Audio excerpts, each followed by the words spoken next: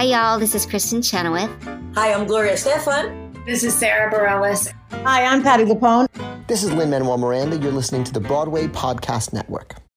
When you need mealtime inspiration, it's worth shopping Kroger, where you'll find over 30,000 mouth-watering choices that excite your inner foodie. And no matter what tasty choice you make, you'll enjoy our everyday low prices, plus extra ways to save, like digital coupons worth over $600 each week. You can also save up to $1 off per gallon at the pump with fuel points. More savings and more inspiring flavors make shopping Kroger worth it every time. Kroger, fresh for everyone. Fuel restrictions apply. Think of the prestige. No. Think of the respect. No. Think of the Tony.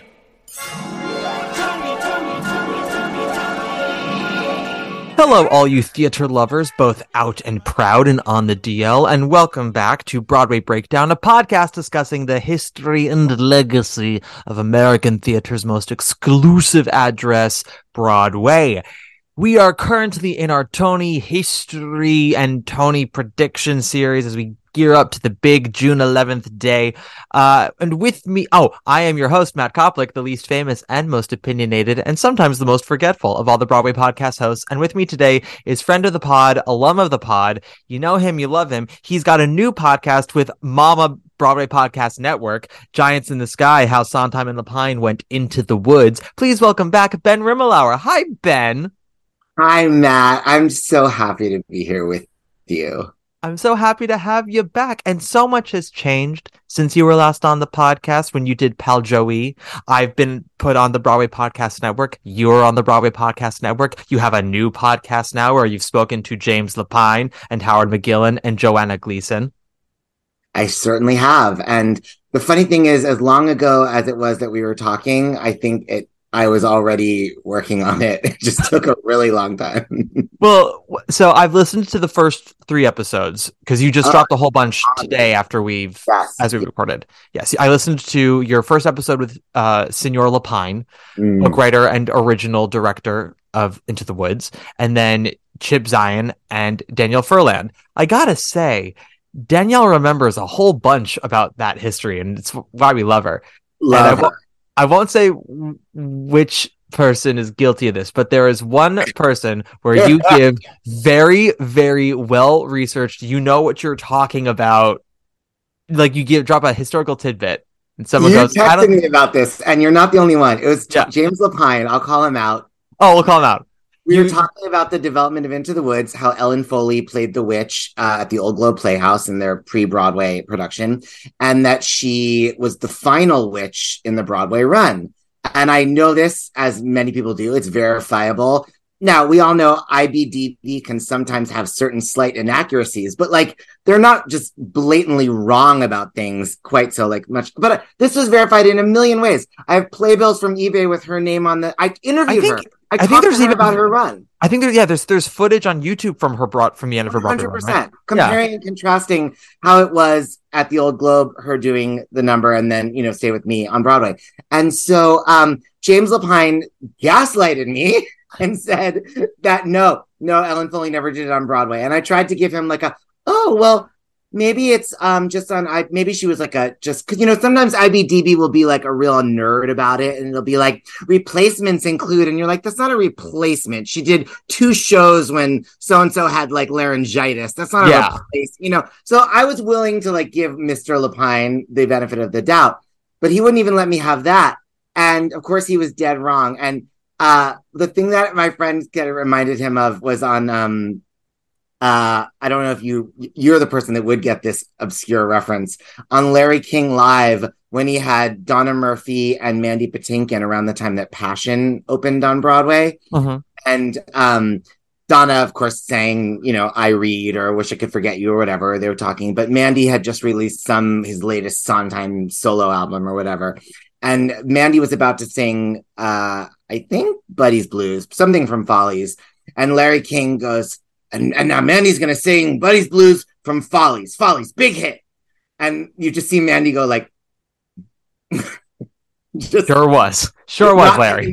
Yeah. So that's my inspiration. Well, this is why I like your podcast and why you're sort of going through many different people who had different roles over the course of the show's life, because no one person can really be an authority. Everyone's memory, even if they were there, can be faulty. So for James Lapine to say to double down on no, she never double did it. down. Yeah. Double down. And it's like, well, James, I'm sorry to have to tell you this. You are wrong. You're boldly wrong. So I love that. So I'm glad that I'm not the only one, because I was going to try to like beat her on the bush and be respectful. No, I've gotten so much attention. Honestly, James Lapine gaslighting me is the best thing that happened to my career in 2022. It's John Travolta saying Adele Dazeem. You are. Thank you. That is what it is. I am Idina Menzel. And on the subject of flubs, we are going to transition into wonderful, brilliant segue. This is what I do now for a semi-living. From flubs to snubs, Ben and I are going to talk about some of our favorite, most egregious Tony Award snubs. People who were denied nominations that absolutely should have been.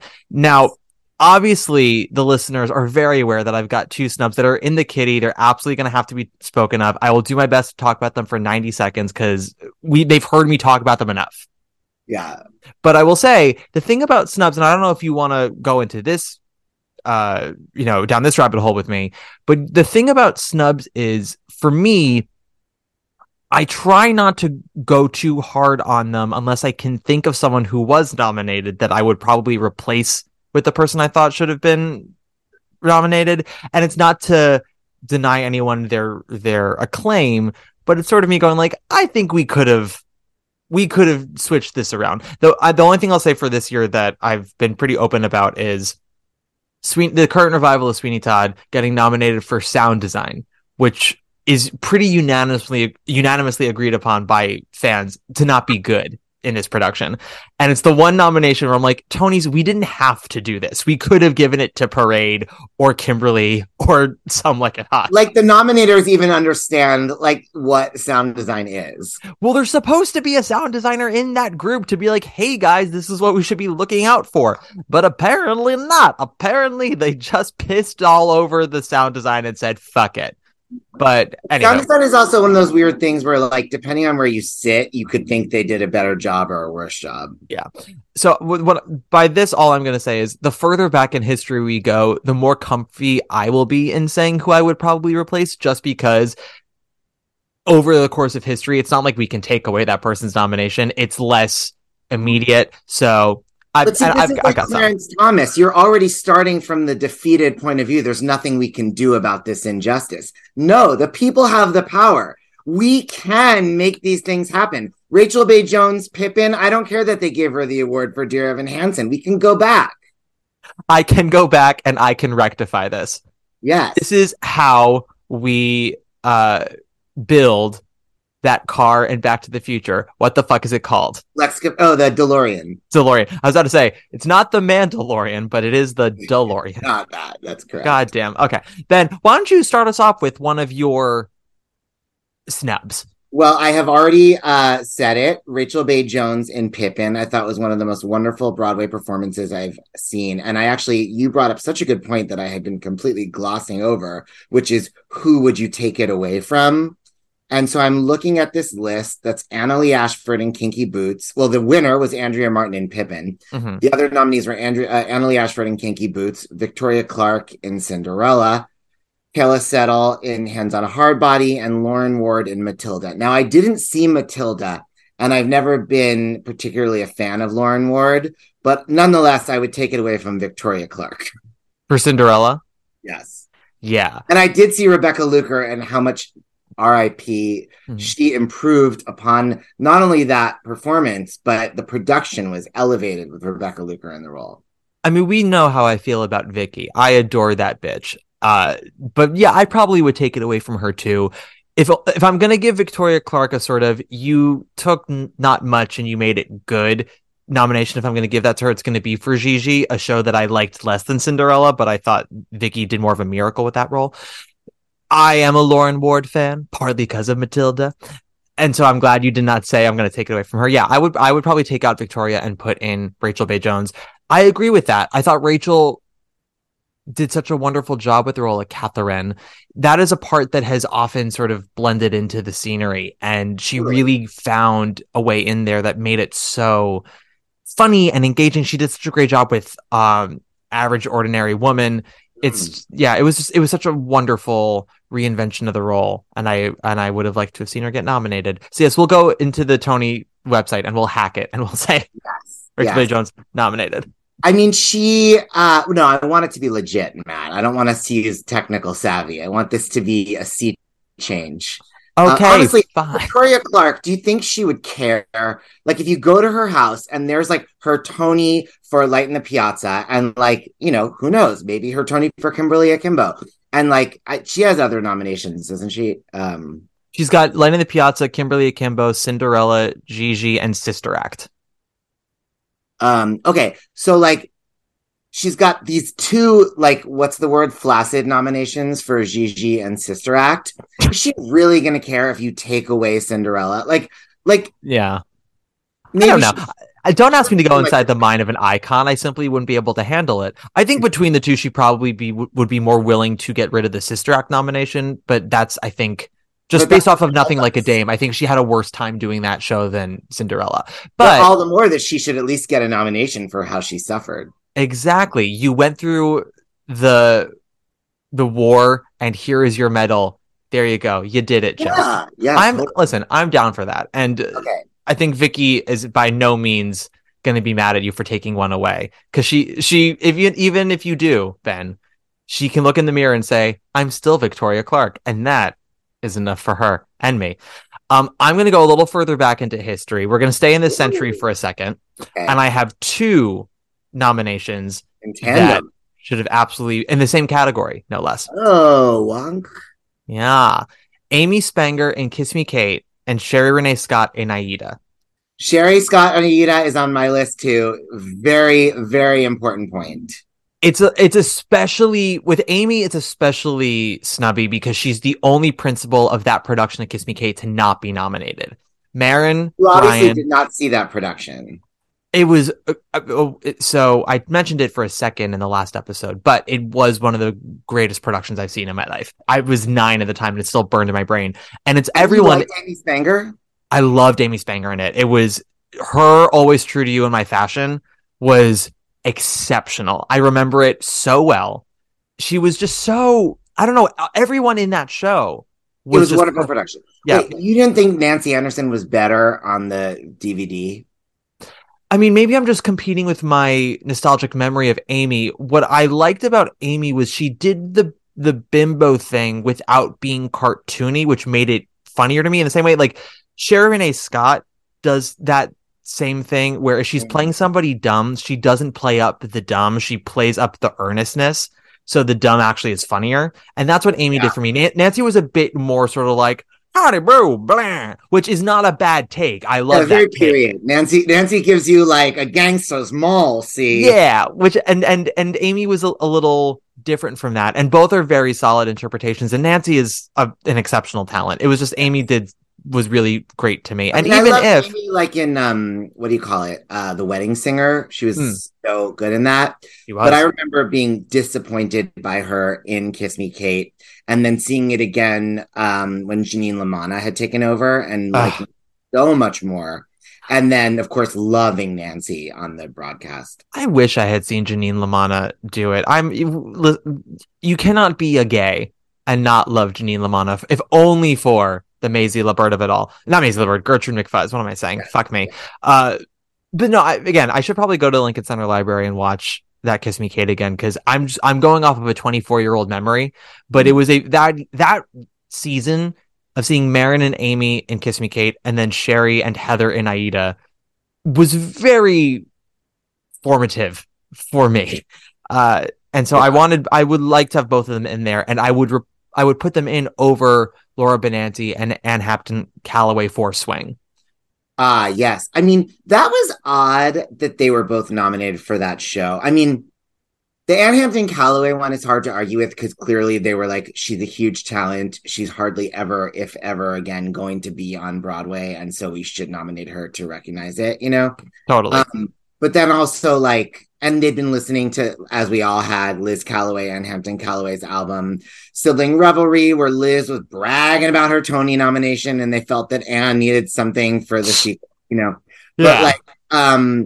But Laura Benanti, it's like, come on, guys. She's going to be in so many shows. You don't need to nominate her for Swing. Like, give Sherry the nomination. Yeah. I feel like it was sort of premature because Laura had just come off of doing Sound of Music, where she really kind of made a huge splash for a short period of time in that role, and So Young.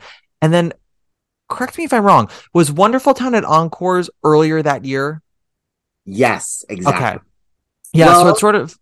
They were the same, like, theater season, but I think... it came out before Swing. Well, no, because Wonderful Town was in May of 2000, but if there was the 2000 Tonys, then Swing had to be in the fall of 99. Huh. So I guess she took, like, a week off to do Wonderful Town and then went back into Swing? Was Swing still running at the Tonys? That's what I'm saying. Swing, I think, ran for a little over a year. Hang on. This is where IBDB comes into... I know. I'm just going to, like, I'm so old school. I'm like, well, there's no way to know. I'm like James Lapine. I was about to say, let's James Lapine this and just make up a history. Okay, so here we go. Swing opened in December of 99 and closed in January of 2001. Whoa! So I guess she might have left for good. She might have. But it was definitely May of 2000. I remember so well because I did not get to see Wonderful Town at Encores because that was the exact same weekend we were doing Sweeney Todd at the Philharmonic. Mm-hmm. And it was very much like the two competing, like, glittery concerts that week. Yeah. That makes sense. I mean, talk about a jam-packed week, because that Encore's Wonderful Town was a huge deal as well. That was... that really kind of rebranded Donna Murphy back as a comedic actress for the first time since Before Passion. Yeah, it was May 4th to May 7th of 2000. Laura, I would guess she went out of Swing for a week to do Wonderful Town and then went back in. And that Wonderful Town was a huge deal. So the longest, like, Encores to Broadway transfer delay, I guess. Well, so because it's like 5 years, right? 4. It took 4 years. Yeah. How long was Apple Tree? Apple Tree, I think, was 3. Yeah. Forgot about that. Yeah, Apple Tree and Wonderful Town probably have the longest. And then after that would be maybe like Finian's Rainbow was from spring to fall. Yeah. It's an interesting history. Our point about all of this is it sort of feels in this time that the Tonys are like, we are investing in you, Laura Benanti, and we are giving you this nomination for doing a solid job in a solid show, but it's more that you've done amazing work in 2 things we couldn't nominate you for. So take this nomination and run with it. Take this nomination. What's that? Take These Broken Wings, some 80s power ballad. You weren't born. I'm famously very young. But little did the Tonys know how many times they'd be nominating Laura Benanti after this. Yeah, I know. So that's the thing. We're going to have, honestly, like, the Vicky Clark thing really depends upon her generosity of spirit. Mm-hmm. But, like, there's a decent chance we could convince the nominators in 2000. Like, be like, look, Benanti's going to be in so many shows, you guys. And they'll do it. And they will do it. Absolutely. Yeah, and look how long it's going to take you to finally nominate Sherry Renee Scott. Do it now. Yeah, you owe her. It's so stupid. She only has 3, and one of them's for writing. I mean, they're all wonderful nominations, but I'm like, she should have 5 by now. Give me another one, Ban. Okay, well, I mean, the one that would been my go-to off the top of my head always is Anna Harada in Avenue Q. I mean, I must have seen that performance 10 times. And she was just, I mean, she's always so wonderful, and it's so gratifying how her reach has expanded. I mean, like, when people were sort of like memeing her for, like, her, even before memes really, but people just sort of, fans were like kind of obsessed with her being on Smash, and it was like, you guys, it's a really small thankless part. Nobody cares. Like, stop trying to make Anne Harada on Smash happen. Like, I noticed her too because, like, I'm a fan, but, like, she's not one of the stars of the show. but like Yeah. now, like it's like the prophecy has at last been realized with Schmigadoon. I mean, Anne Harada is just like this like TV personality, and it still doesn't make up for her being not nominated when she was just really, in some ways the heart and soul of Avenue Q. And it's a really difficult role to make happen because the racial dynamics of it is such a fine line. You go too far in one direction and it does become racist, but the way that she was able to handle the comedy was really masterful. And it's one of those performances you don't realize how hard it is until you see someone else try to do it and fail. Yeah. Yeah. This was I thought about this category actually because I thought of Anne Harada. I also thought of Carol Shelley in Wicked, which is, one of those performances that makes you go, do I want to nominate this or do I just really like Carol Shelley? Yeah. But that's valid. That is like, why we theater. Yeah. And I wouldn't nominate her, but I do want to give a special shout out to Michelle Federer in Wicked for taking the role of Nessa Rose, which is such a nothing role and really just being special in it. Ugh. That original company of Wicked, Ben, that cast they had good actors in there. They truly did. Yeah. Although, famously, I did not like Jill Gray in the show. Most of us did not. It took other wizards for people to like. I think I saw George Hearn do it after I wish Joel. I had seen George Hearn. I'm sure he was so great. He was. What I liked about Joel in the role, and it took me a while to recognize what made it kind of work, is that, Joel Grey is just such a likable presence on stage. He's so impish and non-threatening. And so when you realize just how much of an evil douche the wizard actually is, it's hard. You get conflicted because you're like, but this little tiny man, how can he be so evil? And he is. That's very interesting. I found him a little too impish, smarmy, but that's a good angle. Yeah. I mean, listen, this is the Amy Spengler situation all over again for us. We keep coming back to these moments, Ben, where you and I just butt heads and it's very mean and nasty and dirty. It's awkward. It's so awkward. How dare we have a very civilized conversation about our different tastes? We are such a good role model for America. We are. I want to throw out a non-performance nomination for a second, going even further back, because this one is so stupid. I can't believe the Tonys didn't do this. What? Best score. Yes. They did not nominate She Loves Me. Stupid. It's stupid. They have no taste. They nominated High Spirits, the musical version of Blithe Spirit that no one talks about and no one knows. I mean, the Tonys, you probably know more than I do about the process, and I assume like with everything else, it's like been slightly like thought in the last few years, which is refreshing. But I feel like for so many years, it's just like old, drunk, deaf, blind, rich white people who like vote for shows that they didn't even see, and like just like it's just like political and like not based on actual like lived experience. It is very tricky for sure. I mean, yes, they changed the process of nominations in the mid 90s because it used to be on a ranking system, and I think every decade or so they expand the nominating body so it's less egregious. Yeah. Voting, who knows? I know a few Tony voters. I've come to know some nominators from the past and present, and there are those who do try to lead with their taste, but they'll tell me their tastes, and I'll sit there and I'll go, it's that Willy Wonka meme where I'm like, Yeah. Well, aren't they the League mostly? Members of the League?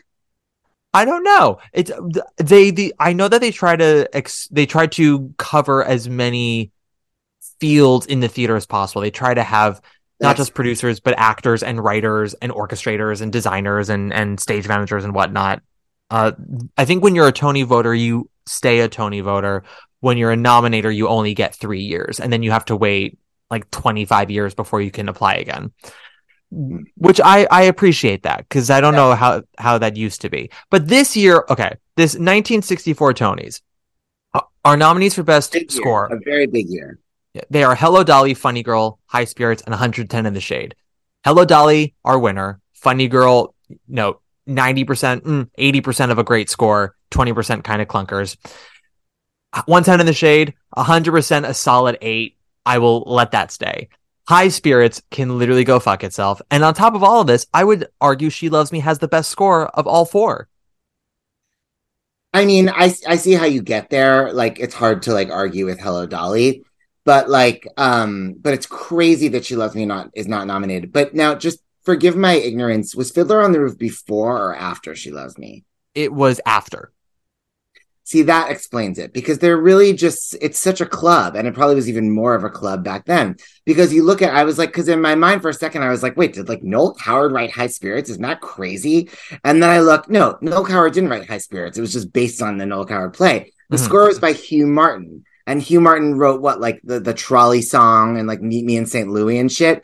And it's just like some old person that they were familiar with, whereas they're like, Bach and Harnick, who are these crazy kids? You know, 2 years, the irony is that 2 years later, they're like the biggest, like most like important Jews in theater history, but like they were still just not accepted in the club then. Yeah, well, so I'm obviously we go in the historical context. Dolly, you can't argue with. It's the big hit of the season, and it's critically beloved. Funny Girl, also big hit, not necessarily critically loved, but everyone agreed that the score was strong.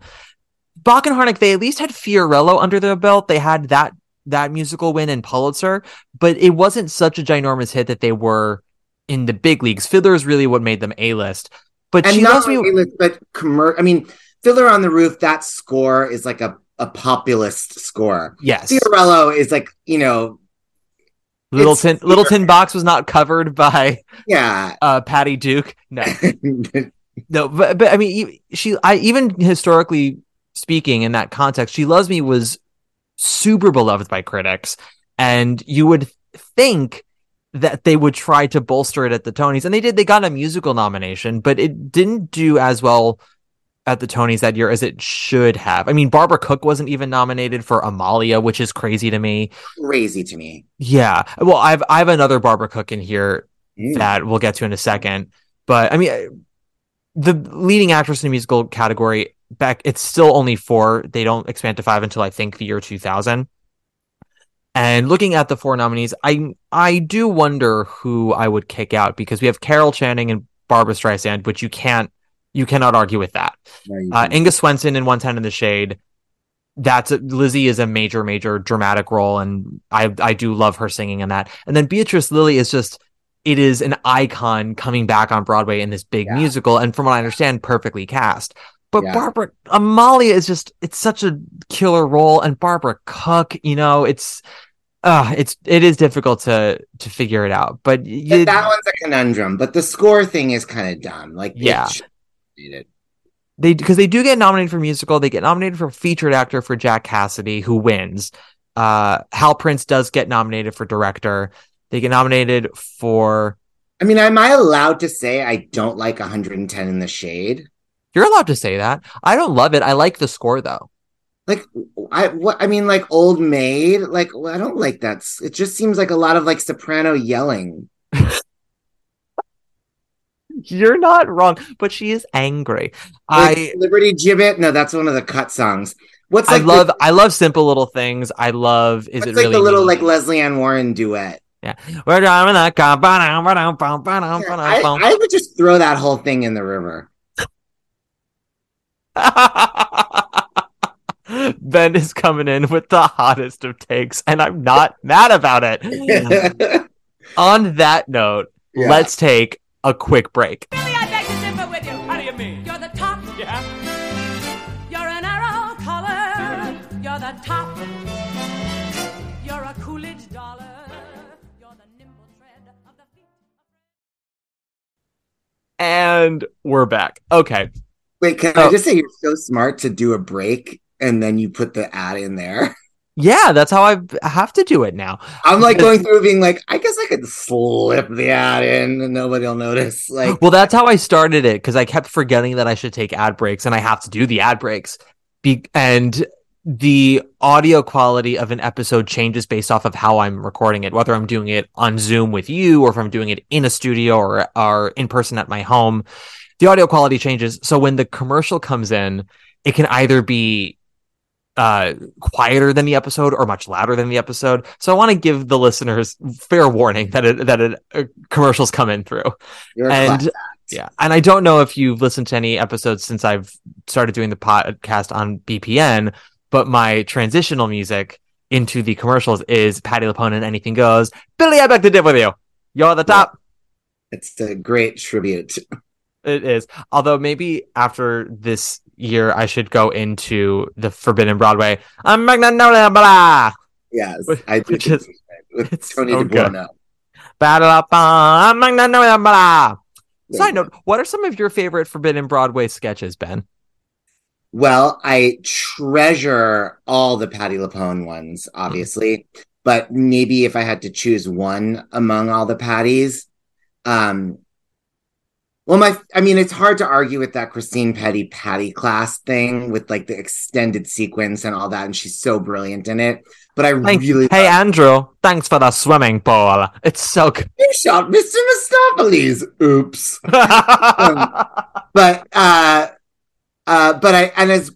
the best Patty impression I think is Tony DeBuono in that Anything Goes one, and that whole volume 2 that has Cheetah Rita and Mandy is so. But also that Forbidden Broadway Strikes Back that has the Patty class has the Barry and Fran Weisler "You're the One That We Want" for the revival of Grease like infomercial, and the Donna Murphy and Lou Diamond Phillips "The King and I" is so genius.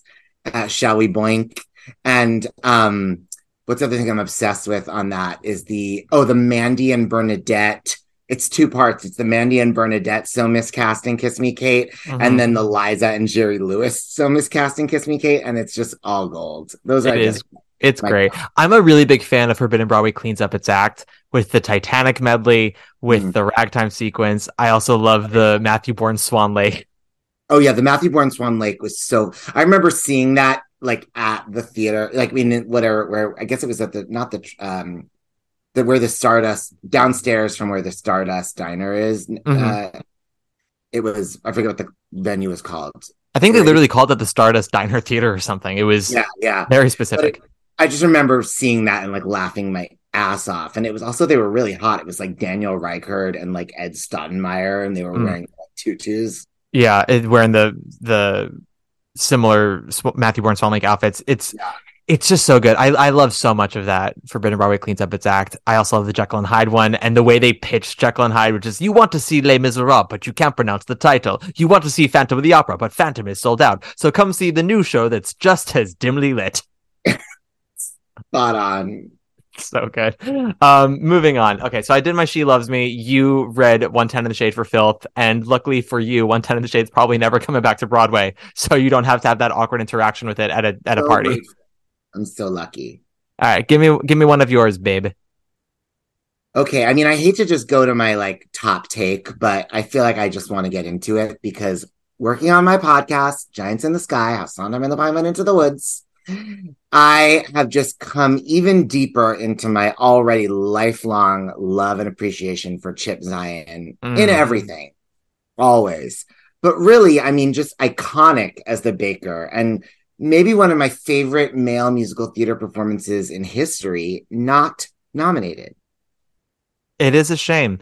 The Baker has always been an unsung role in that show until recently, and he is so good in it. The revival had, Neil Patrick Harris was great, Brian Darcy James was great, Sebastian Arcelus is amazing, but it's been badly cast. I mean, I do not mind telling you that Dennis O'Hare in The Park was a disgrace. Sure was. I hated that revival in general. I loved that production. I thought Dennis O'Hare and Amy Adams were garbage, and just to be shot in the dark alley somewhere. And I love Stephen DeRosa, but I did not particularly like him in Into the Woods. No, I mean, that revival of Into the Woods has a special place in my heart because it was my first time seeing it live, and being as young and impressionable as I was, the design of it was very impressive to me. So I liked it at the time, but as I've gotten older, I've become less enthused by it. And he is one of them. But yes, speaking of that original Into the Woods, Danielle Furlan for Featured Actress in a Musical is one of my snubs, especially because she was nominated for Precursors before this and then didn't get in at the Tonys. Wait, nominated for Precursors? For like Drama Desk and I think Outer Critics Circle Awards. Oh, listen to you with the lingo. Let's get into this 1988 Tonys. So, looking at Danielle in featured actress, you'd think it would actually be the other way around, because to be nominated for featured in the Drama Desks, she had to compete with Joanna Gleason. Mm-hmm. But Joanna Gleason was bumped up to lead for the Tonys, so that should have made it easier for Danielle to get a Tony nomination, not harder. But they gave this is ridiculous, 2 nominations for featured actress in a musical in 1988 for the revival of Cabaret with Joel Grey. Allison Reed as Sally Bowles, who, like, I know she's famous now from like High School Musical, but I think we all remember how bad she was in the film of the Chorus Line. Sure was. I do not believe she could have been any good as Sally Bowles. There is a full video of that revival on YouTube. You can watch it. And do I have to? You do not have I've already stated Joel Grey. Yeah. You do not have to watch it in any way.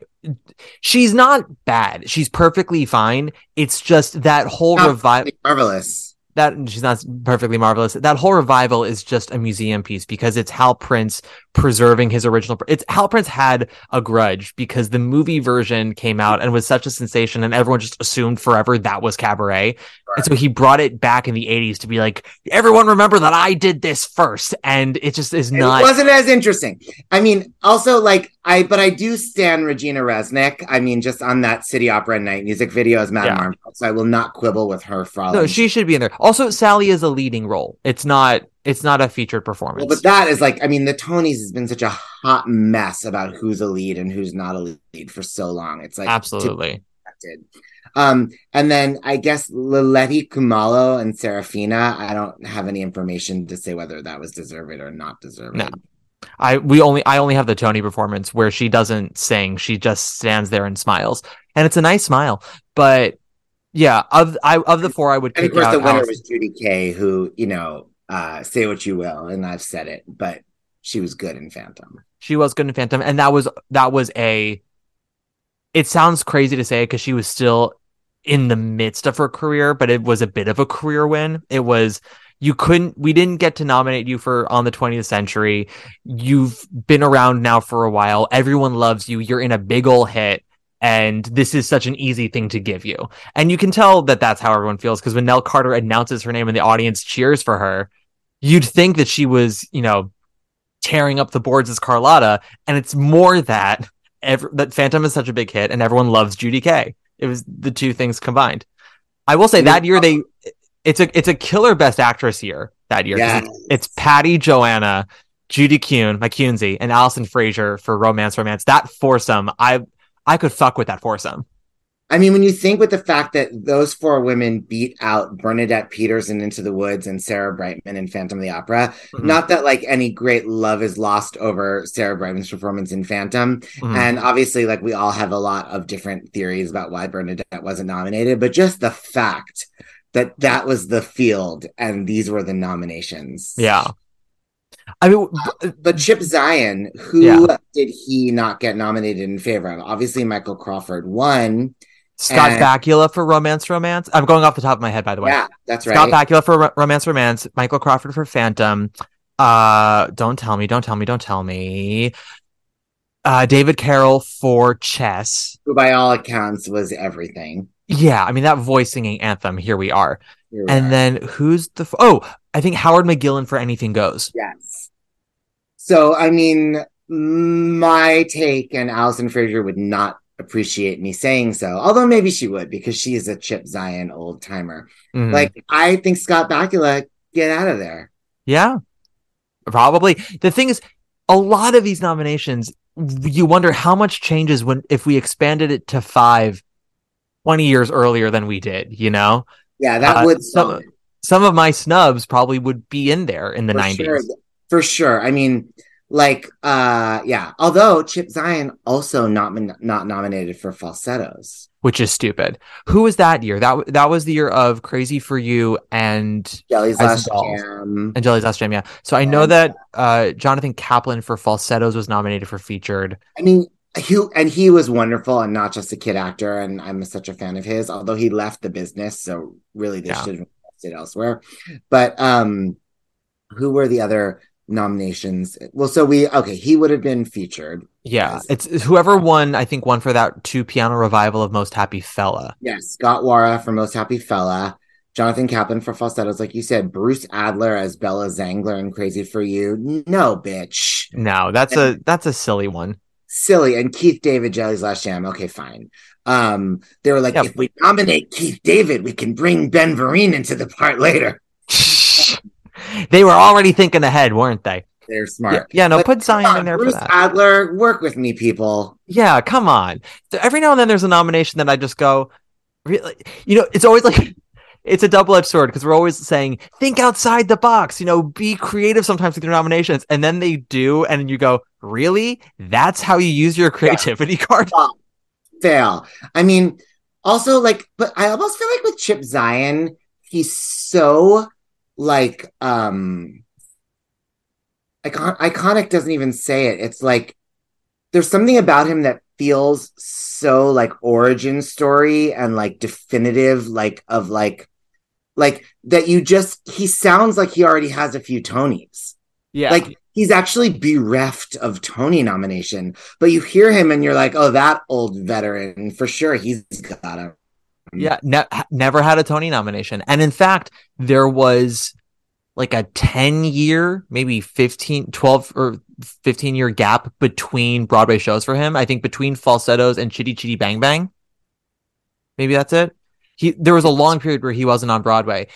And it sounds crazy because he's just been around forever and been a part of so many beloved works that you would think, as you said, that he'd been recognized by now, but he hasn't. There are quite a few actors where that hasn't happened yet. And it's time. Luckily, Harmony's coming down the pike, and I have my feelings on that show, but he is absolutely fantastic in it and will get nominated, I am sure. Thank God. It's happening. It's got to happen. Speaking of featured actor, I do want to give a quick shout out to last year's Tonys and say, I'm so happy that John Andrew Morrison was nominated for A Strange Loop, and I would absolutely keep his nomination. Oh, yes. But I want to add one more nomination for that category for A Strange Loop, which is James Jackson Jr., who... Yes. To take the line, oh, so you think you're too good for AIDS, and make it such a powerhouse comedy line, that man is incredible and should have been nominated. Incredible. James Jackson Jr. is so brilliant. Did you see White Girl in Danger? I didn't. I'm going to maybe try to rush the matinee on Saturday. You have to. It's so bonkers and brilliant. And he is absolutely inspired. He just kind of lurks in this barely featured role through the whole show, and then I don't want to spoil it, but he comes in at the end and is just earth shattering. Yeah, I'm gonna either tomorrow Friday night or Saturday afternoon. I'm gonna try because it closes this weekend, and I would like to see it. Yeah. But I'm not gonna say who. There are 5 nominees there. I agree with some of them, and I don't agree with all of them. And I'll say there is room for James Jackson Jr. in that category. That's all I'll say. Is there room for James Jackson Jr. to bring a friend? From Strange Would Loop? you get rid of 2 people from this category? I mean, if I'm being honest, I could probably get rid of 3. But, but, yes, I would be. There's another actor. James Jackson Jr. can bring his parents. James Jackson Jr. can bring his cousin if he wants to. Yes. No, there's another actor from Strange Loop who I would have had no problem putting it. What's his name? Antoine Hopper. Well, first of all, any of them really. I would have no problem with any of them. Antoine Hopper, Jason Jason. Yeah, he's great. Also, what's his name? John Michael Lyles, also fantastic. He does I love his voice when they're doing the grinder number, Exile in Gayville, and he's like, looking for a gym, bud? Top if it goes there. His voice on that is so incredible. I think it's funnier when you see him, too, because he's so, a pocket gay, and he's so, pretty and cute and, Twinkie looking. Yeah. And when he lets out with that, scary, 2 octaves down voice, it's too funny. And then he does the agent, too. He goes, you've got a great opportunity, especially for you. Yeah. That company of Strange Loop is just fantastic. It's such a great show. Yeah. Well, okay, speaking of featured actor in a musical, I'm Mhm. just getting scared I'm not going to get my chance, so I've got to get him in there. And this is not just because of the boxer shorts, and it is not erased by him later winning for Moulin Rouge. Aaron Tveit and Next to Normal. Okay. No love from you. We all know how I feel about Tveit. I will say him in Next to Normal is the best use of him I've seen in a show. I really love the way you used Aaron Tveit. Yeah, honestly, that's the best thing I can say about it. I am not a fan of what he does, but many people are, and therefore I am in the small minority, and I have come to accept that. I don't I'm begrudge him sorry. any of I his would like you to success. say more. No, I just don't find him to be super compelling on stage. I don't find much emotion from him in his work, which is why I think Next Normal is a great use of him, because he's not playing a person, he's playing an ideal. Yeah. And that is, rather than me saying, oh, the work you're doing is great, I'm more going, that's a great casting of him to make him this figment of an imagination. Just on a stripper pole in short shorts, just like shimmying and shaking and high belting. I mean, it's not conflating memories here. He's in the short shorts and then he goes on a pole, but he's fully clothed on the pole. I am definitely conflating that. And I But have those to say, both I moments. saw his replacement, and the show actually worked better without the distraction. I mean, the replacement was gorgeous and talented, but I think that Aaron has a star presence that was almost too big for that role. I cannot confirm nor deny that. I know, actually, I did see Kyle Dean Massey in the role as well, and Kyle was also very good. I remember Aaron in the show, and he was a bit of a moment in the show. Yes. And yes, it was a shock that he wasn't nominated for a lot of people. The fans were very devastated, and so they were pleased that they showcased him on the Tony Awards. Stockard Channing showcased him. Stockard Channing. Well, also their Tony performance. They did that trio with the three of them and didn't include Damiano, which was a shame. But I thought he was very good in the show. I have not found him as compelling since. And wait, have you watched the video of him doing Mine Hair? Yes. Only once? I watched the first 90 seconds and then I stopped. Have you ever seen a straight woman at a gay bar? Have I ever seen a straight woman at a gay bar? That is honestly the vibe I get. I get very yachts queen work. I know of Drag Race. It's giving me very, everyone on the team of Bad Cinderella has heard of Pink Flamingos. No one has watched Pink Flamingos. And they say to you, aren't I serving you Pink Flamingos? That is the vibe I get from Tveit doing Mine Hair. And that is the nicest way I can describe it. And I don't want to go any further because I really don't want to be too mean.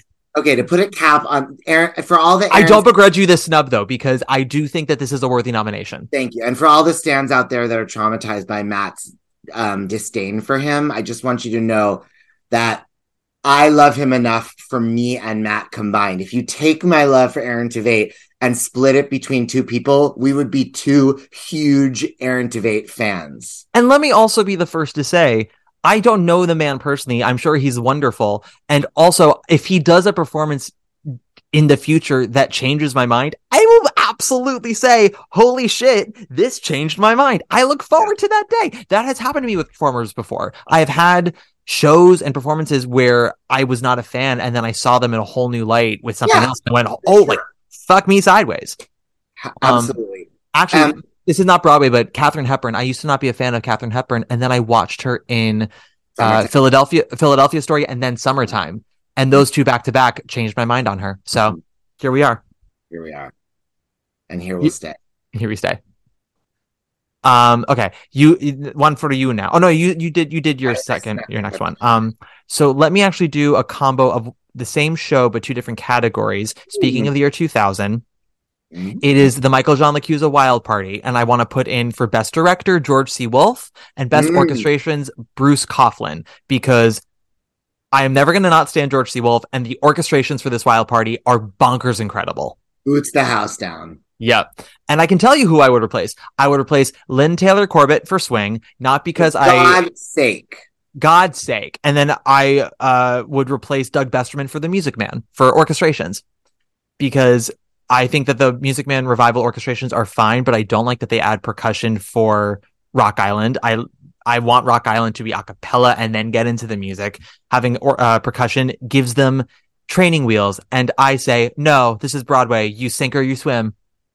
Can I ask a personal question off topic? Of course. How did you feel about the Music Man revival? This most recent one? Yeah. Do you want me to be brief but kind of bitchy, or do you want me to be a little more thoughtful and longer? Both. One at a time. Brief and bitchy. It was the most impressive high school production I've ever seen. That is how I felt on the most recent Music Man. If I'm being a little more thoughtful and longer, everyone knows I adore Sutton Foster. Give me Jane Howdyshell into my veins. There's no one in that cast who I dislike, and very few in that company whose performances I did not necessarily enjoy. I just did not find this last revival to have much invention or creativity to it. It all felt a little paint by numbers. I mean, it was big. The cast so talented. So like that big ensemble singing fucking, Iowa Stubborn sounded glorious. But I don't know, like I think back on that 99 Kiss Me Kate, and even though it wasn't necessarily a reinvention, there was a modern energy to it that made it feel sparkly and new. And this just didn't feel sparkly and new to me. I didn't need it to be a reinvention of the Music Man. I just wanted it to feel alive, and it didn't feel alive to me. I can't disagree with that. Yeah. But I mean, I went with my 99-year-old grandmother who said it was one of the best things she'd ever seen. And I did turn to her and I say, I know the things you've seen. And I can tell you this is not one of the best things you've seen, because you saw Gertrude Lawrence in The Lady in the Dark. I mean, the thing is, like, also, you've said it well when you said that it's not that you didn't enjoy it, because, like, even this, like, off-key, like, literally and figuratively, Music Man was still, I had a great experience watching it. It's just that I just have so many notes. Yeah. That's the thing, is it's very rare that I see something that I truly detest and have nothing nice to say. Even things the opposite. I usually am miserable. I genuinely had a good time at the Music Man. I just thought it did the Music Man dirty. Oh yeah. There's plenty out there I haven't liked, Ben. I'm just saying it's very rare that I see a Broadway show and I'm like, absolutely nothing that I can say about it that's good. Tear it to shreds. Even if I don't like it, I can look at certain things and say, I see what you're trying to do here. This is where I feel like it doesn't succeed. Because it's just so hard to make a show in general, and it's hard to get a show done. But this was just a production that I was like, it's perfectly fine. I don't think it's great. I don't think it's bad. It's just there's a difference between a show that you think works or think has issues versus a show that it's a different thing whether you enjoy your experience of watching it versus whether you sort of think it's good, or from me anyway. And there's no set barometer. It changes per show. Even if something is messy but fascinating, that to me is more engaging than a competent dullard, I mean, honestly, even something like the Hello Dolly revival, intellectually, I had so many qualms with, but I saw it so many times, and every time I was ecstatic for the entire experience, Yeah. I had a weird experience the first time I saw it, but I came to really love that production. The first time I saw it was with the entire company and Bet, and it was the night before the Tony Awards, and the response was so enthusiastic, and I felt a little bit like I was part of like Invasion of the Body Snatchers. I was like, I'm not sure if I think everything that's happening on stage is worthy of this much euphoria. But then I saw it about a month later with Donna and really enjoyed it. And the response was so much love. Well, so yes, the theater was half people. It was half a theater of people who were there to see Donna, and half a theater of people who were pissed off because they couldn't get in to see Bet. And so the response started off like okay, but the cast had to work really hard to get everyone in the theater to the level they got with Bet, which they did by the end of the show. And I also finally understood the joy of the title song, because watching Donna Murphy come down those steps, knowing what had happened in her life and how she was going to retire from the stage, and I just started crying. I was like, she's rejoined the human race. I get it now. It was so stupid. And that's what it's all about. It's all about. But this wild party, I just want to say, this George C. Wolfe, there's very rarely a moment where I think he shouldn't be nominated for director of whatever the fuck he's doing. This one in particular, Bruce Coughlin for orchestrations, get it in there. Yeah, that's all. That's all I gotta say. Well, piggybacking on the George C. Wolfe-ness of it all, my list includes Leah Delaria in his production of On the Town in 1999, coming from the park the summer before. And I mean, you know, Leah has dined out on that performance for decades. And I don't know why that wasn't a hit. That On the Town? Yeah. Well, I didn't see it, just from the reviews that I read. And I talked about this, I think. Yeah, Peter Duchenne and I talked about this in, like, quote unquote times that Tony's got it right or wrong. And what I got from the reviews was that critics didn't love it in the park. They were sort of like, this is fine. And then when it transferred to Broadway, everyone was sort of confused and felt that it actually got worse at the Gershwin. Yeah. And so in addition to it not being as good, they were like, this wasn't amazing to begin with, and you've made it worse. Like, what are we? Because it was a new choreographer and all this stuff. But George C. Wolfe, I mean, so I have no comparison. I didn't see it in either place. But George C. Wolfe, you know, he rarely shits the bed. Even when something's not as good as it should be, there's something to it that's fascinating. I mean, like, Gary was such a messy play, but it was so interesting and often very funny. 100%. Yeah. I mean, honestly, the only thing I can't forgive is being bored. And I was bored at 110 The Shade. Throw it in the river. Bored in the rain. I hear you on that, but the Audra doing a cartwheel with no hands. Yes, God. Boots house down, honey. Okay. So I've got 3 featured actresses in a musical that I want to talk about for a quick second in succession. Bing, bang, boom. Bing, bang, bing, bang, bong, sing, sang, song. The most recent being Loretta Devine in Dreamgirls, which is stupid to me. She being the only Dream not nominated. This was the year. Yeah, this was the year of the 3 9 women and Laurie Beachman. So, okay, this is a very, who do you kick out? So I really had to think about this. Oh, no, I'm going to cry. Well, it is a Sophie's Choice, is it not? One might call me the Meryl Streep of this podcast. No, I call you the Nazi guard. Because I don't have to do this, but I'm choosing to do this. I am the Nazi guard here. So we have Lillian Montevecchi, who's the winner. Yes. Which was a bit of a surprise because everyone thought it was going to be Anita Morris for the same show. Now, say what you will about Lillian Montevecchi, but nobody would have mentioned winning that Tony as often as she mentioned having won it. It is true. We also have, as I said, we do have Anita Morris for Carla, Karen Akers as Louisa in 9, and then Laurie Beachman for Joseph and the Amazing Technicolor Dreamcoat. Now, was Cheryl nominated in leading category? She was nominated in leading, yeah. Wow. Which is interesting. Beyonce would never have happened if Cheryl had been in featured. This is true. And Cheryl will let you know that every time she lost about Dreamgirls. Love her, love her. Love her. Listen, singing doesn't pay the bills. The one I will kick out, and it kills me to do this, Ben, and just know this is no slight to her, I would kick out Karen Akers and put in Loretta Devine. God. Oh, I picked right?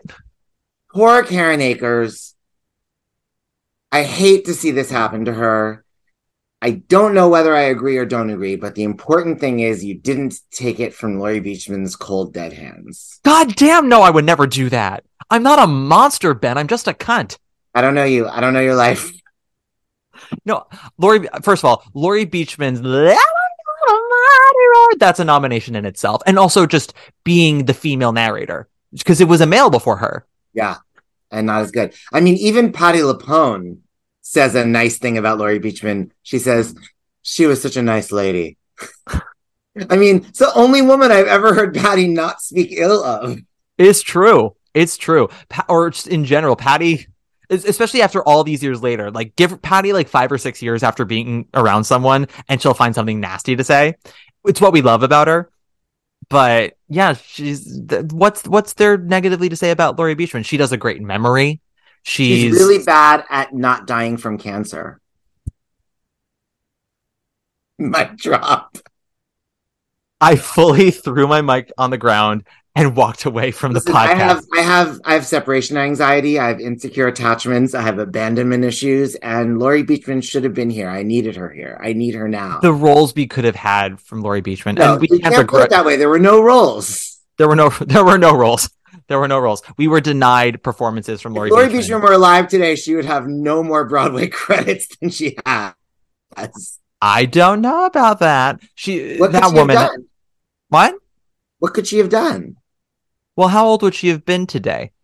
Like 68 or something, 71, you know. Okay. So like Randy Graff age. Okay. She could have done a lot. She could have followed Marin in a lot of her roles. Marin in what? I would have seen her in Kiss Me, Kate. I would have seen her do that voice. Yes. Well, she was in the fucking Pirates of Penzance revival. There's clearly some soprano up in there. No, those were all Linda Ronstadt's keys, and then she was singing like alto part in the chorus. Let us gaily tread the measure. Yeah, but she couldn't have sung like "So in Love" in head voice. Well, they lowered it for Carolee. It was already low for Marin, wasn't it? Well, it's a low song in general, but they lowered it even further for Carolee. Because Marin has that sort of mix that's not even really a mix. It's just sort of like a hard break from chest to head. Yeah. And it comes right after after C. But Carolee still kind of did it in like a head voice. Like, I don't think Laurie really, like, Laurie's head voice was like for like an occasional, to be like, what it was that like where she's like, what's that song on her time between there? She's like, because we both know what we both know what we're going through. Like, she doesn't have it like in a head voice. Well, I guess we'll never know what she would have sounded like. Now, will we, Ben? We never will. No, but yes, that's what I would have put Loretta Devine in over Karen Akers. And I am sad about it because I do love Karen Akers in 9. Her voice is so thrilling on those songs. Truly. Was she nominated for Grand Hotel? She was not. See, then they would have owed her a nomination for Grand Hotel. And surely by 1990, 1991, whatever year it was, they were. Yeah, that was the year. So that was Randy Graff in City of Angels, Kurtowski for Grand Hotel, Krista Moore for Gypsy, none of who I'm kicking out of bed for in that category. Who would be the fourth that year? That's the question, ain't it? Yeah. It is. Hang on one second. 1990. We have ourselves Kathleen Rowe McGowan for Aspects of Love. Get her out of there and get Karen Akers in there. And I'm an Aspects of Love queen. Okay, that is my like penultimate Andrew Lloyd Webber show as far as I'm concerned. But I mean, I do not. Maybe Anne Crumb deserves her lead actress. That was special. Kathleen Rowe McGowan, she was probably very good as Cinderella in the national tour of Into the Woods. Mm-hmm. But I do not think she brought anything special to the role of Giulietta Trapani. I mean, at the very least, Anne Crumb had to sacrifice her foot to the set of Aspects of Love to get her nomination. If for no other reason. No. And she also died, which, should get her something in this world. Absolutely. Kathleen McGowan, get her out of there, put Karen Akers in there, get Karen Akers out of the 9 category, put Loretta Devine in there, bing, bang, boom. My next one, going a little further back in featured actress in a musical, is Chita Rivera in West Side Story. Oh, fuck yes. I mean, is there any greater omission? I know it is truly the number one of all time because it is, first of all, the most living legend we have right now on Broadway, one of the top legends of musical theater in general. This is the role that launched such an amazing career that she is still associated with. It is an iconic role and an iconic show. She did not get nominated. Carol Lawrence got nominated for playing Maria, which is one of those weird Tony trivia bits where Maria is one of the roles in musical theater that every time it's been on Broadway, the actress playing her has been nominated. If we don't count the Eva Van Hoffe production, which ended up not being eligible for awards for the Gas Leak Tony year. because I don't think enough nominators got to see it before it closed. Oh, right. Yeah. But yeah, but also we now appreciate how hard Anita is, because every single revival, we're all like, well, blah, blah. Exactly what are we comparing it to is our dream of how Cheetah was. Exactly. What's so crazy is that it's Rita Moreno in the movie is what starts the narrative of Anita is the role. Because once Rita wins the Oscar, Anita never goes denied ever again. She either gets nominated as Debbie Allen, she wins as Karen Olivo, she wins as Ariana DeBose. Wait, did Debbie not win? Debbie and Josie de Guzman both lost to Priscilla Lopez for Day in Hollywood. Day in Hollywood? God. Yeah. I know. It's a weird win, but also like I'm going to give it to Priscilla because she lost to Kelly Bishop in a chorus line, which that's a win I do agree with. So yeah. This is the thing, though. This is like the Tonys are just constantly borrowing against Future. It's like they owed Bernadette the Tony from Sunday in the Park with George. Mm-hmm. They wouldn't have had to give to Cheetah for the Rink if they would have given her the Tonys for, West Side Story. Yeah. Several other shows, but they owed it to Bernadette. So then they had to give it to Bernadette for Annie Get Your Gun, which meant that Carol Lee didn't get the Tony she should have gotten. Exactly. It's the domino effect is crazy. Very rarely is there a moment, and this is why you should listen to the Peter Deshan episode where we talk about when they do get it right, times where it's like it just syncs up and you go, you chose right, Tonys. Good way to go. This win has stood up to the test of time. And one more year prior. Oh, and so first of all, Carol Lawrence should have been in the lead, but this is in the time where if you were below the title, you were featured. Maria is the leading role of that show. There's also 2 women for the musical Oh Captain that were included, and I'm like, get one of them out of there. And then I don't know if this is the same year. Was Candide the same year as West Side Story, or was it the year before? I think it was, but let me see. Because Candide opened before West Side, I think, but I mean, Leonard Bernstein's like, take 2 new musicals. I'll never write one again. Bye. Yeah. Okay. Bye. I love that mic drop of Leonard Bernstein. No, Candida was the season before. I knew that they were close together because he kind of kept going back and forth between the two. Candide was being written and then they lost funding. So he went on to West Side, and then West Side lost funding. So he went back to Candide, and then Candide finished while he was finishing West Side. It was all incestuous. But so going back the year before West Side. Oh, and also this was the year we had fucking 5 nominees for featured actress in a musical, and we couldn't include Cheetah Rivera for West Side Story. Jesus Christ. 1957. 4 featured actresses in a musical. Edie Adams for Lil Abner, who wins. Virginia Gibson in Happy Hunting.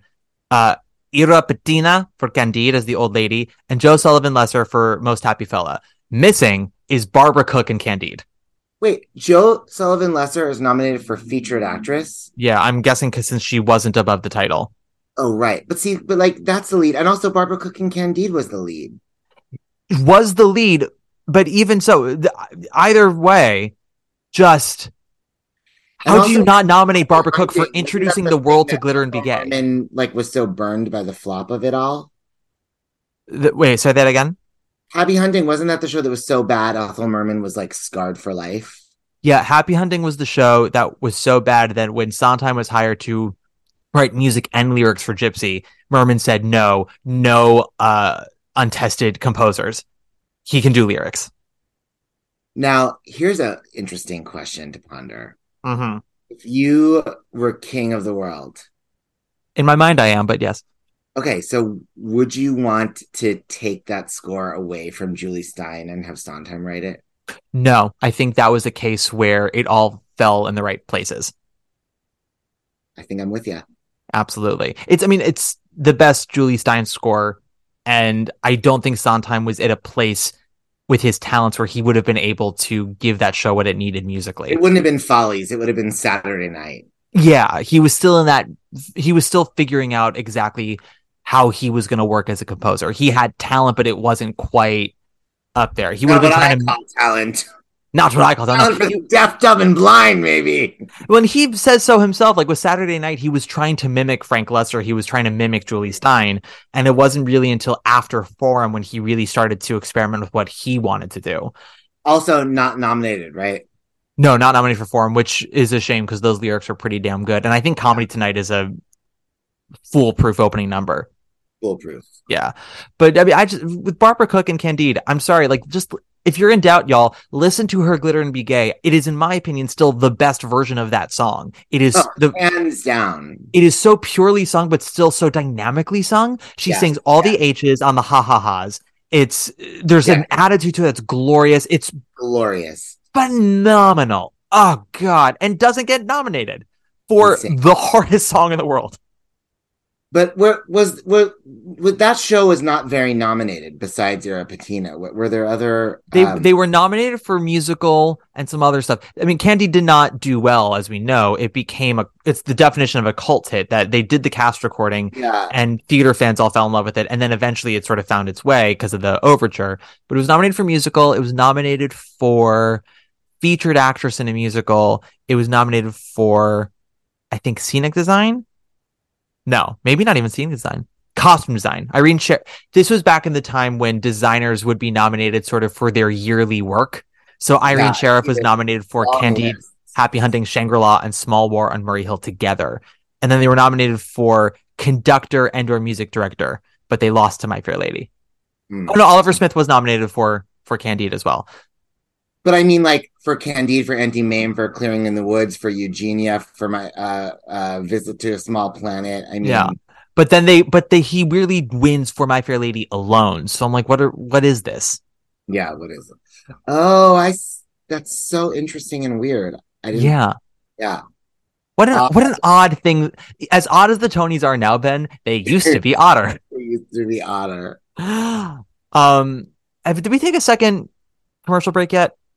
We didn't. Okay, on that note, let's take one more commercial break. Really, I beg to differ with you. How do you mean? You're the top. Yeah. You're an arrow color. You're the top. You're a Coolidge dollar. You're the nimble thread of the... And we're back. Okay.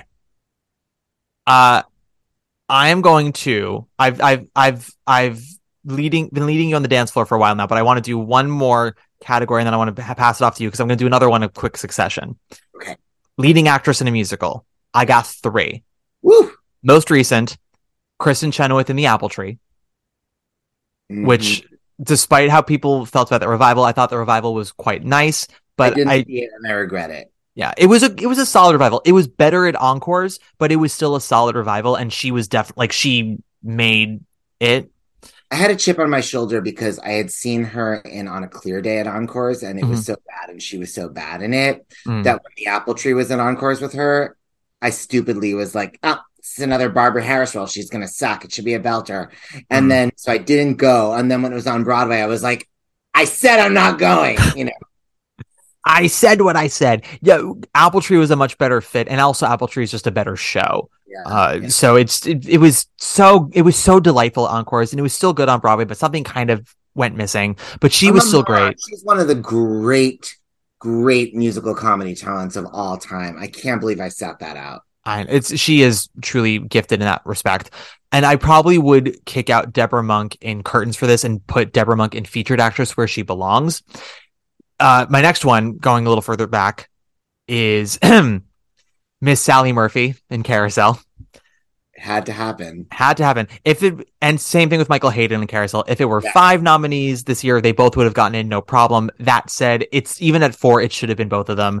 I love Dee Hoty, but her nomination for Best Little Whorehouse Goes Public is stupid. And I think even she would agree with us on that. Should have been Sally Murphy. Sidebar that for one moment because, and I want to come back to Sally and Michael, but one of the craziest things in the world to me, and certainly one of the craziest things in Forbidden Broadway, in Forbidden Broadway Strikes Back, in the Elaine Stritch parody, which is genius, Christine Petty as Elaine Stritch singing to the tune of Zip, Stritch. There's one lyric which I always thought I surely was just not understanding the words because there's no way it could be what it sounds like. I found out now that it is. It's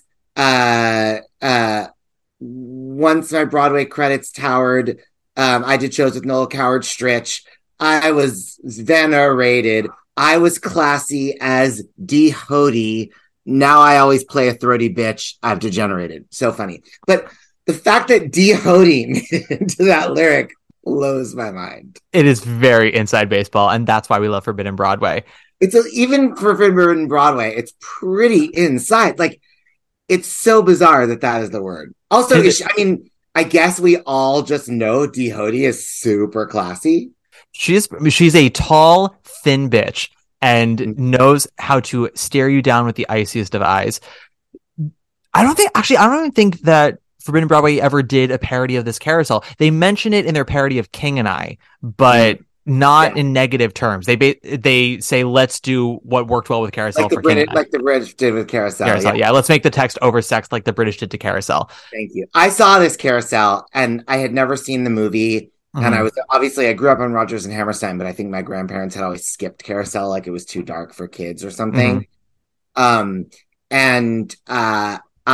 was just blown the fuck away. It still remains one of the best productions I've ever seen. And I was so in love with Michael Hayden, like Domestic Violence Be Damned. Well, Sally Murphy was just heartbreaking. And of course, listen, we're not going to go off too much on it. I actually went on a very large tangent about it 2 weeks ago with my episode with PJ Adsma, where I talk about what that show's actually saying and how that production understood that so well. It's why that production's so incredible. But yes, that it would not have soared as much as it did if it weren't for Michael and Sally, and they should have been recognized.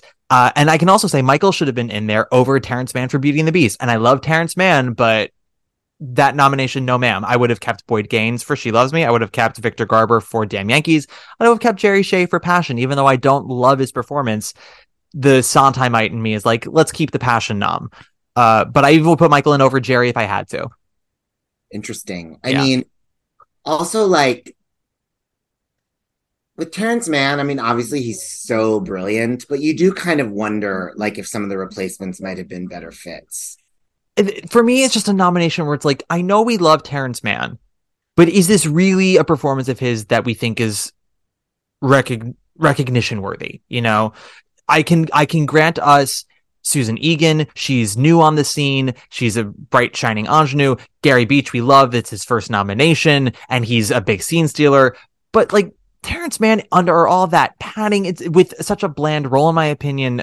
I don't think that's necessary. Whereas Michael Hayden, just vibrant and sexy and also heartbreaking, and won a Theatre World Award, got nominated for a Drama Desk. Like he should have, and so should have Sally. My last they were also shitting on Michael Hayden at the time because they wanted Robert Goulet kind of a voice. And it was really, they treated Michael Hayden, and it gives me no pleasure to say this, like he was Glenn Close in Sunset Boulevard. And he sang beautifully. He was a wonderful singer. He just wasn't like a big, like hammy, like bellowing, you know. It wasn't an operatic baritone sound. He has sort of this very light Irish tenor, and it sounds good. It's just not what it's not what we hear for that role.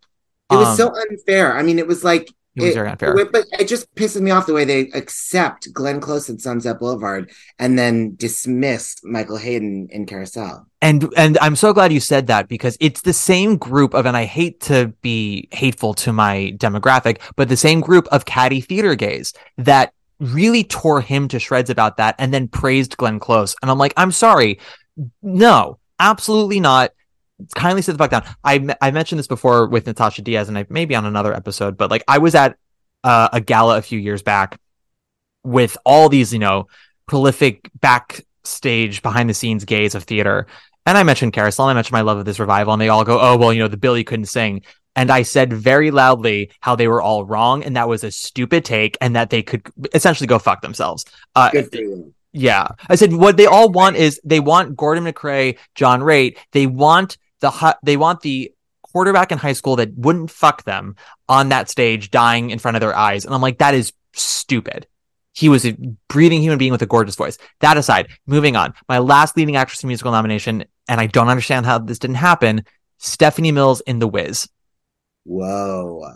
Not nominated at all. Not even for featured. Okay, who were the others? We have Bernadette for Mac and Mabel. We have Angela Lansbury for Gypsy. Of course. And this is back when it still was 4, although I believe leading actor in a musical that year had 5 nominees. So I'm like, why not just expand it to 5 for these gals? Black Lives Matter. Black Lives Matter. Lola Falana for Dr. Jazz. I'm proud to say I'm too young to know who that was, but she was sort of a big deal, I'm made to understand. Lola Falana? Yeah. Yeah, and it brings diversity to this group for sure. It's out of all these white ladies, and then Anne Reinking for Good Time Charlie as Joan of Arc.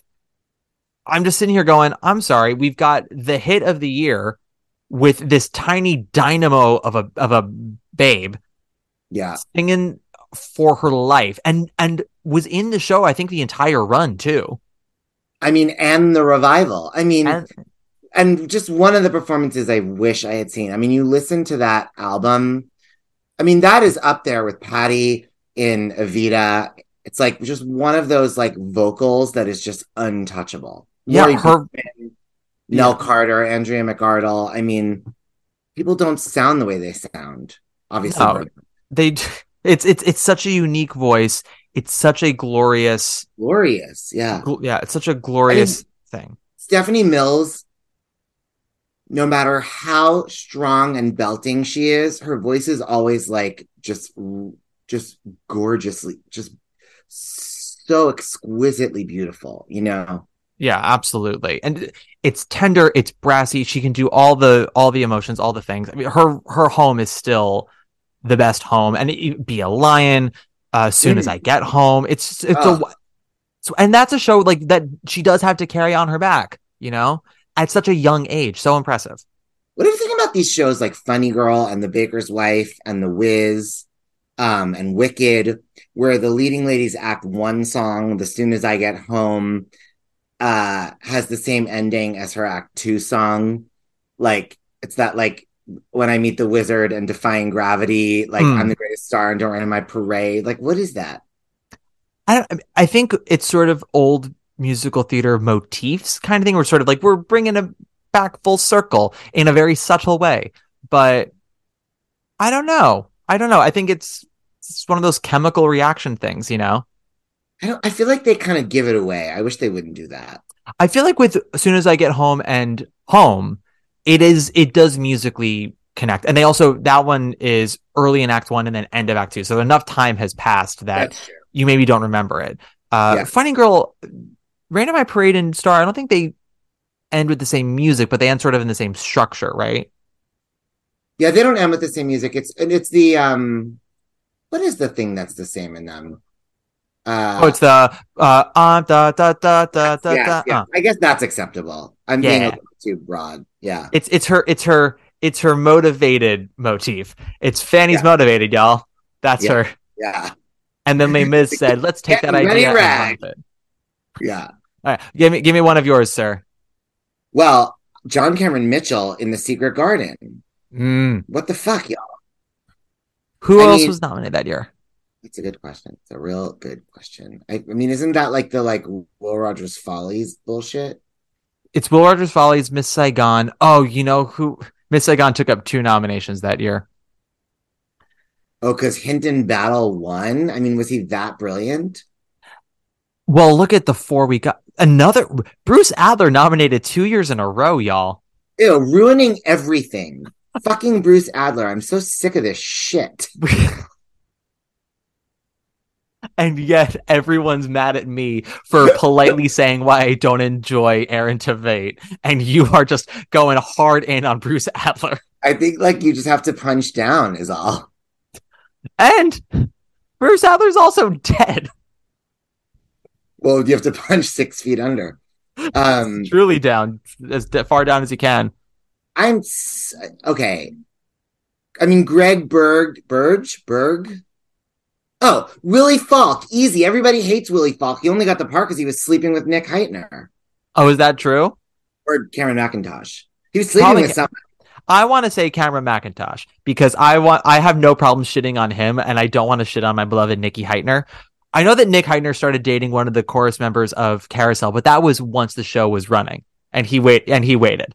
But yeah, I mean, maybe he was fucking Willie Falk. I don't know. I don't know his full life, but he doesn't say anything about it. Give it up. But I mean, he did not. Come on. No. Although, I mean, I love that song. I'm such a whore for Miss Saigon. I used to shit on that show when I was like a cunty little middle schooler. I would just be like, oh, Miss Saigon, the lyrics are so banal. And when I went to see that revival, Prepared to Be a Hater, I just loved it. Every minute of it.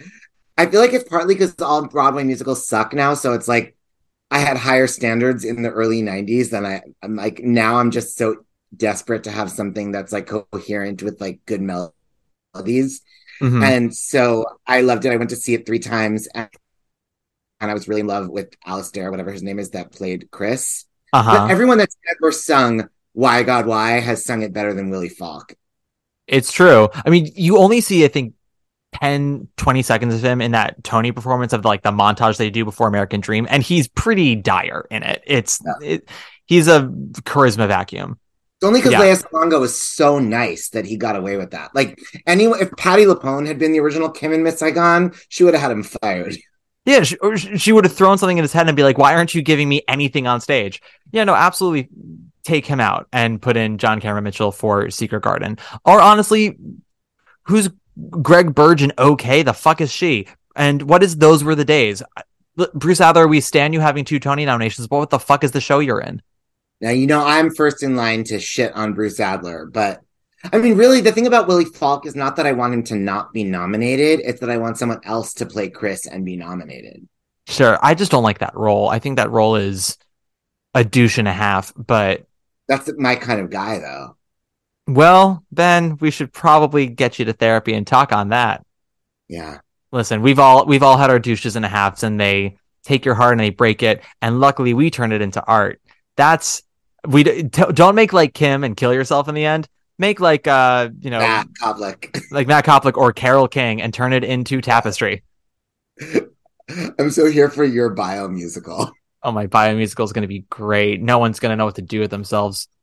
Okay, I had another one. Oh, this is such a random one, and I don't even know how much I stand by it because I didn't even see the original production. But Dorothy Loudon in Noises Off. I can only imagine how brilliant she was. Yes, 100%. Yeah. All right, so who beat her for that? That's 84. Yeah. Well, I know that Deborah Rush was nominated for the same show. Dorothy could have been lead, couldn't she? She could have been, although when Andrea Martin got nominated for it, she was nominated and featured as well. I feel like it's such an ensemble show. It's difficult to categorize a lead. Christine Baranski won for The Real Thing, which I'm not going to take that away from her. Joe Henderson in Play Memory, which I know nothing about. Those words all sound made up. Yes, exactly. And then Dana Ivey for Heartbreak House. And the only reason I'm going to say Dana Ivey is because she was nominated again that same year for Sunday in the Park with George. So she can afford to get rid of one. I know, but the fact that she was in a play where her character's name was Lady Utterword, I just kind of need her to keep it. If ever there was a Dana Ivey role, it's Lady Utterword. I say we take it away from quote unquote Joe Henderson in this alleged Play Memory in the role of Ruth McMillan. It sounds made up. It's all made up. It's scrubbed from the internet. It was that's AI wrote that. What is it? Chat bot GPT. What? Fully an AI nomination. Yeah. I think that should be another episode, is looking through all of the Tony Awards and just seeing which ones are fully AI nominations. Not real. Bruce Adler's nomination that we just talked about. I can't even remember what the title was. Oh yeah. What was it? Those Were the Days. Bruce Adler and Those Were the Days as various characters. Fully an AI nomination. Oh, that's a song, you dumb hotel. Stupid. Kevin Coulson in Aspects of Love as George Dillingham. No, I'm sure he was. Not real. Give me another, sir. Do you have any more? I do. I have 2 more. Okay. One I stand behind last, but I would start with Mandy Gonzalez in The Heights. Okay. As featured or lead? I mean, I would say lead, but is that I feel like that says more about me than the role. But to me, that character is really because Usnavi is the narrator, he feels less like the protagonist to me. And I feel like it's her story. It is very much her story. And I don't think I realized how much it's Nina's story in the musical until I saw the movie, and they took away so much of her stuff and changed so much of her narrative that I was like, oh, so much of the heart is gone now. Did I nominate Mandy? I don't know. I remember not a being fan? I'm a fan. First of all, that voice is, send that voice overseas to war and it will destroy everything in its Thank wake. you. But I don't know. I was never not super loving her performance that year, but I'm also trying to remember who was nominated. That was the year of Patty for Gypsy. That was the year of Kelly O'Hara for South Pacific. Right. Jenna Russell for Sunny in the Park with George. I can't deny any of those nominations. Carrie Butler for Xanadu. I will not deny her that nomination. And then Faith Prince for A Catered Affair. right, that I mean, happened. I thought Leslie Kritzer should have been nominated for A Catered Affair in the featured category. Faith was not bad. I wouldn't take it away from Faith. I mean, that show was not good. Mm-hmm. And I do feel like Faith should be nominated for everything she ever does. But I do think that with the nomination, they should be like, this is one of your freebies, right? Like we don't, that this is your we love you, Faith. Yeah, nominations. We love you, Faith. God, it's hard to take away from. I mean, if I'm being honest, this is no one's listening to this, right? It's just you and me talking. Yeah, I have absolutely no listeners whatsoever. I'm a fan to a point, but I did not like Kelly in South Pacific. I mean, first of all, it should have been a belt. Honestly, I'm not the biggest Sutton Foster fan, but I thought Sutton would have been great in South Pacific. And I thought Kelly was wrong. So I will say, I'm also a Kelly O'Hara fan to a point. This was still the period of her career that I thought she was pretty fantastic. And there was a period in her career where she kept on getting cast in roles that people were like, she's not going to be good. And then she actually would be good. It happened repeatedly. I thought that in Bells Are Ringing at Encores. I thought she was brilliant. But South Pacific, she did not do it for me. South Pacific, she did it for me. Where she kind of first started not doing it for me was Kiss Me Kate. But that's another story. Was so bad. But I loved her in my theory is that Kelly and Laura should have switched, with Laura doing the camp of Kiss Me Kate and Kelly doing the vulnerability of She Loves Me. Oh, Benanti. Oh my God. Yes, absolutely. So first of all, it was supposed to be Kelly O'Hara in That She Loves Me, and then she chose King and I instead, and then She Loves Me ended up. We all know what a bum decision that turned out to be. No, for a second I thought you were meaning Laura Osnes because she replaced Kelly in South Pacific, and I was like, no. I need someone on stage who's capable of actual showing emotions, not someone on stage, not a carb devoid robot. Thank you. I actually thought Laura Osnes was incredible in Cinderella. I loved her in that.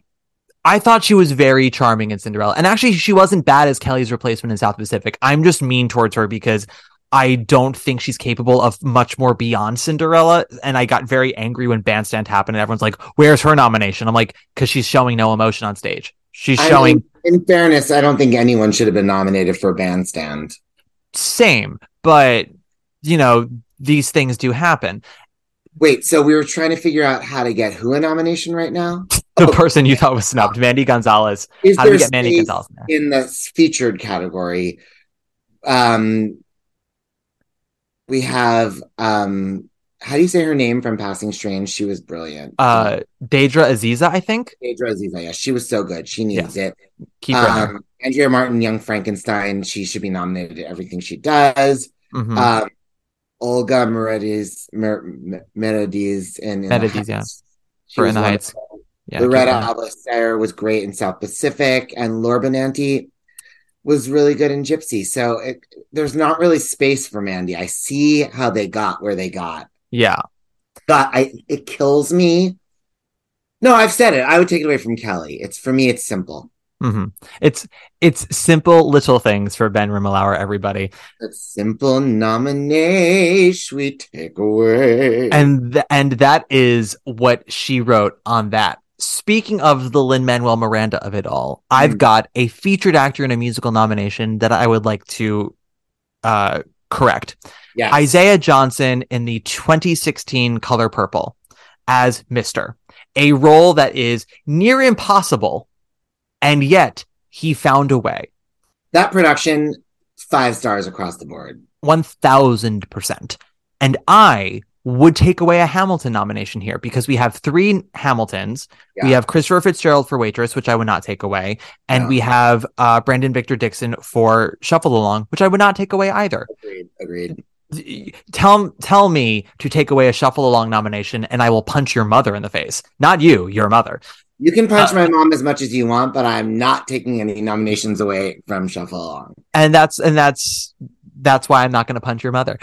But I would take away Christopher Jackson for Hamilton here because Daveed Diggs was really charismatic and compelling and just a force on that stage. And while Christopher Jackson had a larger role than Jonathan Groff in Hamilton, I found Jonathan Groff made the most of his 10 minutes on that stage. Yeah, honestly, Christopher Jackson, that was like a fan favorite, not a real thing. Because we like him, and he's talented, he's good. I just don't think Washington is the role that people thought it was. Even when he was doing it, I didn't think it was the role. And they're trying to make Washington happen. It's not going to happen. Instead, get Isaiah Johnson in there for just really doing a miracle on that piece. And did John Doyle win for that? No, Thomas Kail won for that. I mean, that's understandable, but honestly, they should have tied because, I'm such a Hamilton fan, and Thomas Kail clearly was like an instrumental part of what made that brilliant in every possible way you could define that, and Hamilton deserved to sweep the way it did. But, I saw the original production of Color Purple, and I thought, this is a piece of shit show. Mm-hmm. And then that I've never seen a revival make me go 180 on a piece. Yep. Same. It's why it's one of the best revivals of all time, because it does exactly what one of the many things a revival can do. It did so perfectly. It also really just makes you understand how much John Doyle's phoning it in on all these productions where he's like, look, my instruments. They play instruments and chairs, because there was all the chairs in this Color Purple too, but it worked so well. Yeah. And then he uses it on so many other shows since then, and you're like, not as good. But it's just funny because, John Doyle is probably the director about whom I am the most schizophrenic. Because when he gets it for me, he really hits that spot, Yeah, absolutely. I'm the soon as I don't like one of his shows, this is not even really so much me, but it's everybody else. It's just like he's one hit wonder. The gimmick's getting old, and then. The thing is, though, then he comes out with these productions, and I don't say that stuff because I can be a cunt. That's just not the brand of cunt that I favor. Sure, but I will agree with them in my heart, and then but then he'll just blow me away like he did with The Color Purple. Yeah, that's sort of the thing. Is again the Tevite of it all.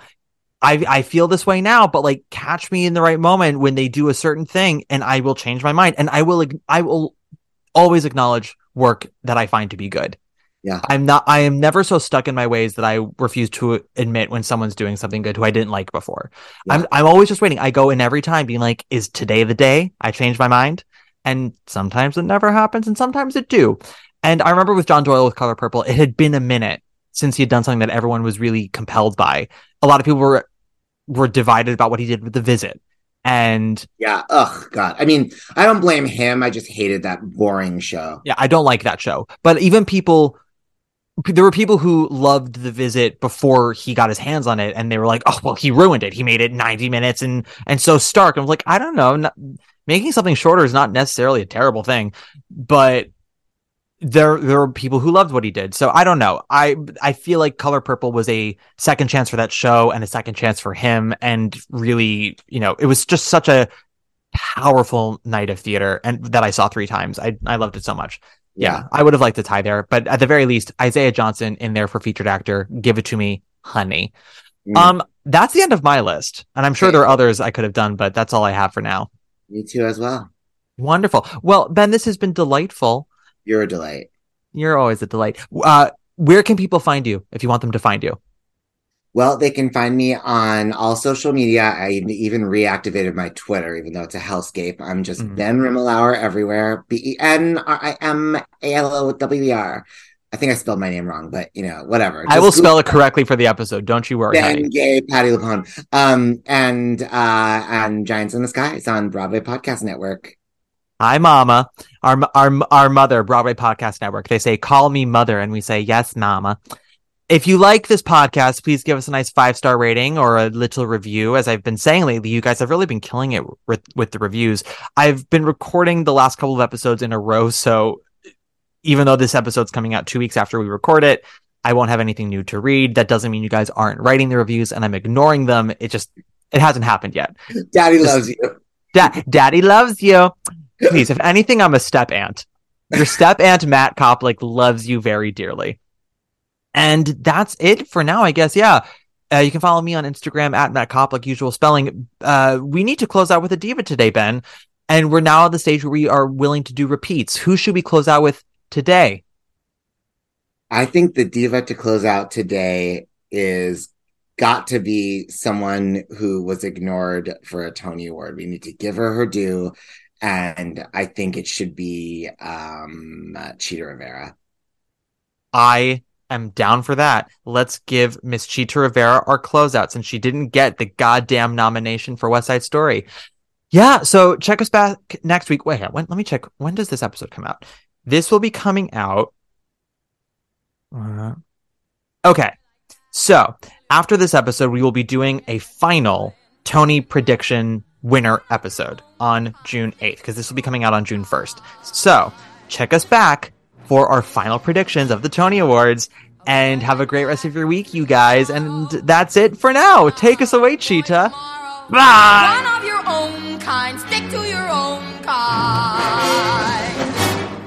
A boy who kills cannot love. A boy who kills has no heart. And he's the boy who gets your love and gets your heart.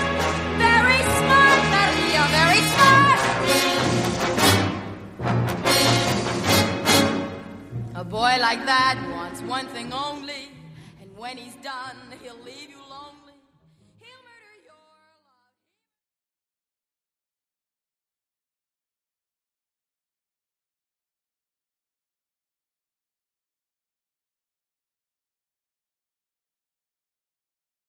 Hey, it's Leslie Odom Jr. here on the Broadway Podcast Network to tell you about the Rise Theater Directory, a program of Maestro Music. Rise is a national online resource designed to connect and empower backstage and administrative and creative theater professionals from underrepresented backgrounds.